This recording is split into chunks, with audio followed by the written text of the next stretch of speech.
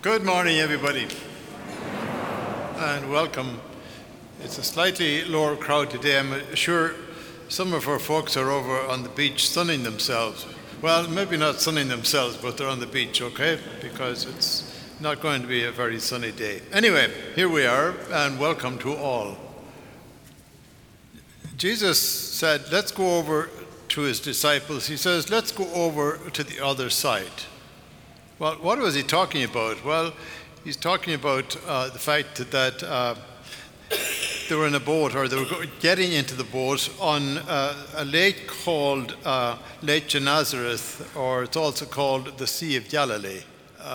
As you know, Israel, it's a small state, small country. It's only the size of New Jersey. And yet up in northern Israel, you have this large lake.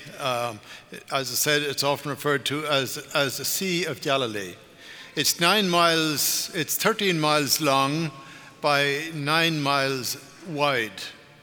And along with several other pilgrims many, many years ago, like probably 33, 34 years ago, I had the privilege of being on that lake, of rowing across that lake and stopping in the middle of the lake, and somebody actually read that gospel reading. And it was a very beautiful, sort of powerful scene to the extent that you were very aware of the fact that Jesus spent so much of his ministry right there, right around that lake. That's where he spent a lot of time.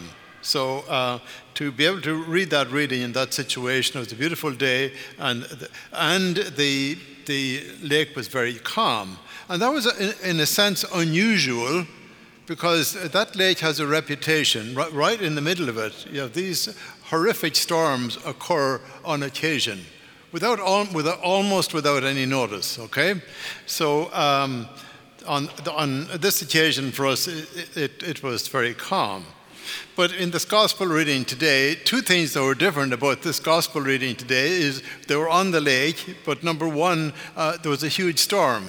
And number two, we're told Jesus was in the boat. I'm not sure Jesus was in the boat with us when we were crossing. Who knows whether he was or not. But certainly in this occasion, he was. Okay? So here you are, the disciples who were fishermen, they were obviously terrified, because the boat was beginning to take water. And there is Jesus. Look at Jesus right there. Jesus is asleep on the stern, on his head on a pillow. And the disciples, in their fear and perhaps also in their anger, they says, "Do you not, Master, Teacher, do you not have any concern that we're about to perish?" And so Jesus sort of casually woke up. We're told that he rebuked the storm, and he said to the winds and the sea, he says, "Calm, be still." And a great calmness ensued. Wonderful miracle. And then he turned to his disciples and he said to them, he says, "Why were you guys afraid?" he says.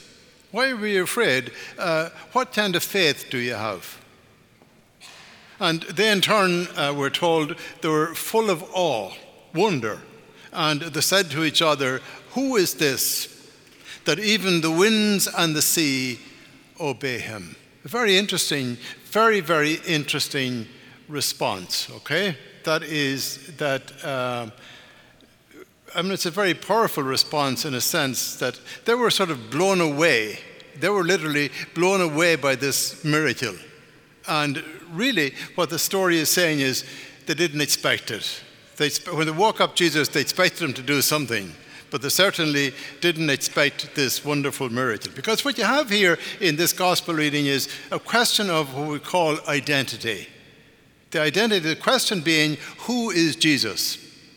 And these folks, these disciples, had been with him for a year and a half. And one would expect that after a year and a half, that they really knew him well. And in a sense, perhaps they thought they did. They'd listened to his preaching, they'd seen him perform some small miracles. But this was different, wasn't it?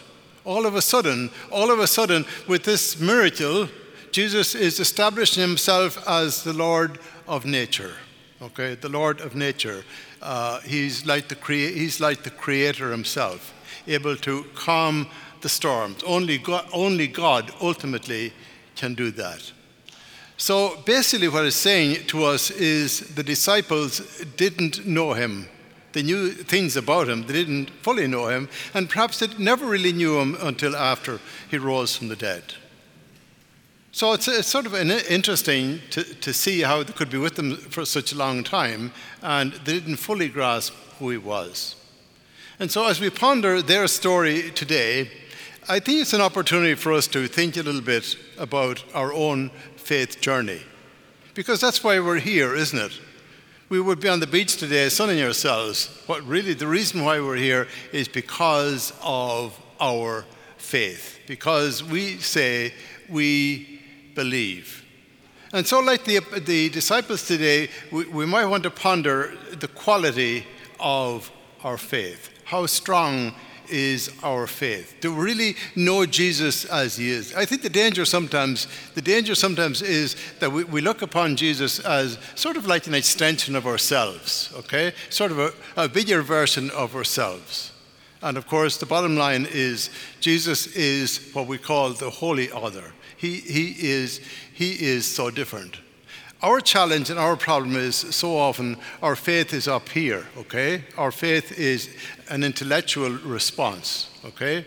If we really want to know the Lord, we have to meet him not just up here, we have to meet him in here in our hearts.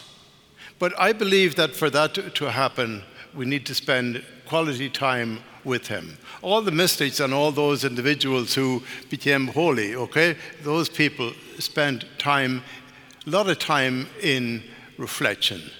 And I think that if we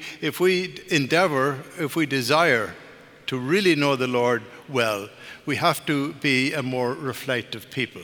You know, a week ago on Friday, we had what we call the Adoration Challenge here at the church, in the chapel actually. And during the course of the day, we had over 600 people show up and spend like 30 minutes, 35 minutes, some people even more, time in front of the Blessed Sacrament.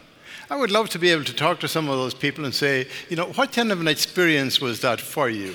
Did it help you to get to know, when you were finished, did you feel that you knew the Lord a little bit better than you did at the beginning?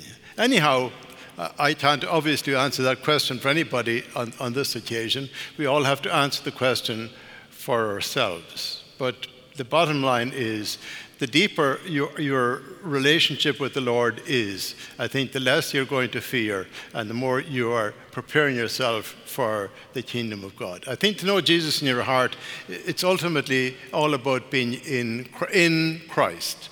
And St. Paul said, he concludes his reading this morning by saying, anybody who is in Christ is a new creation. The old order has passed away and all things have become new. Amen.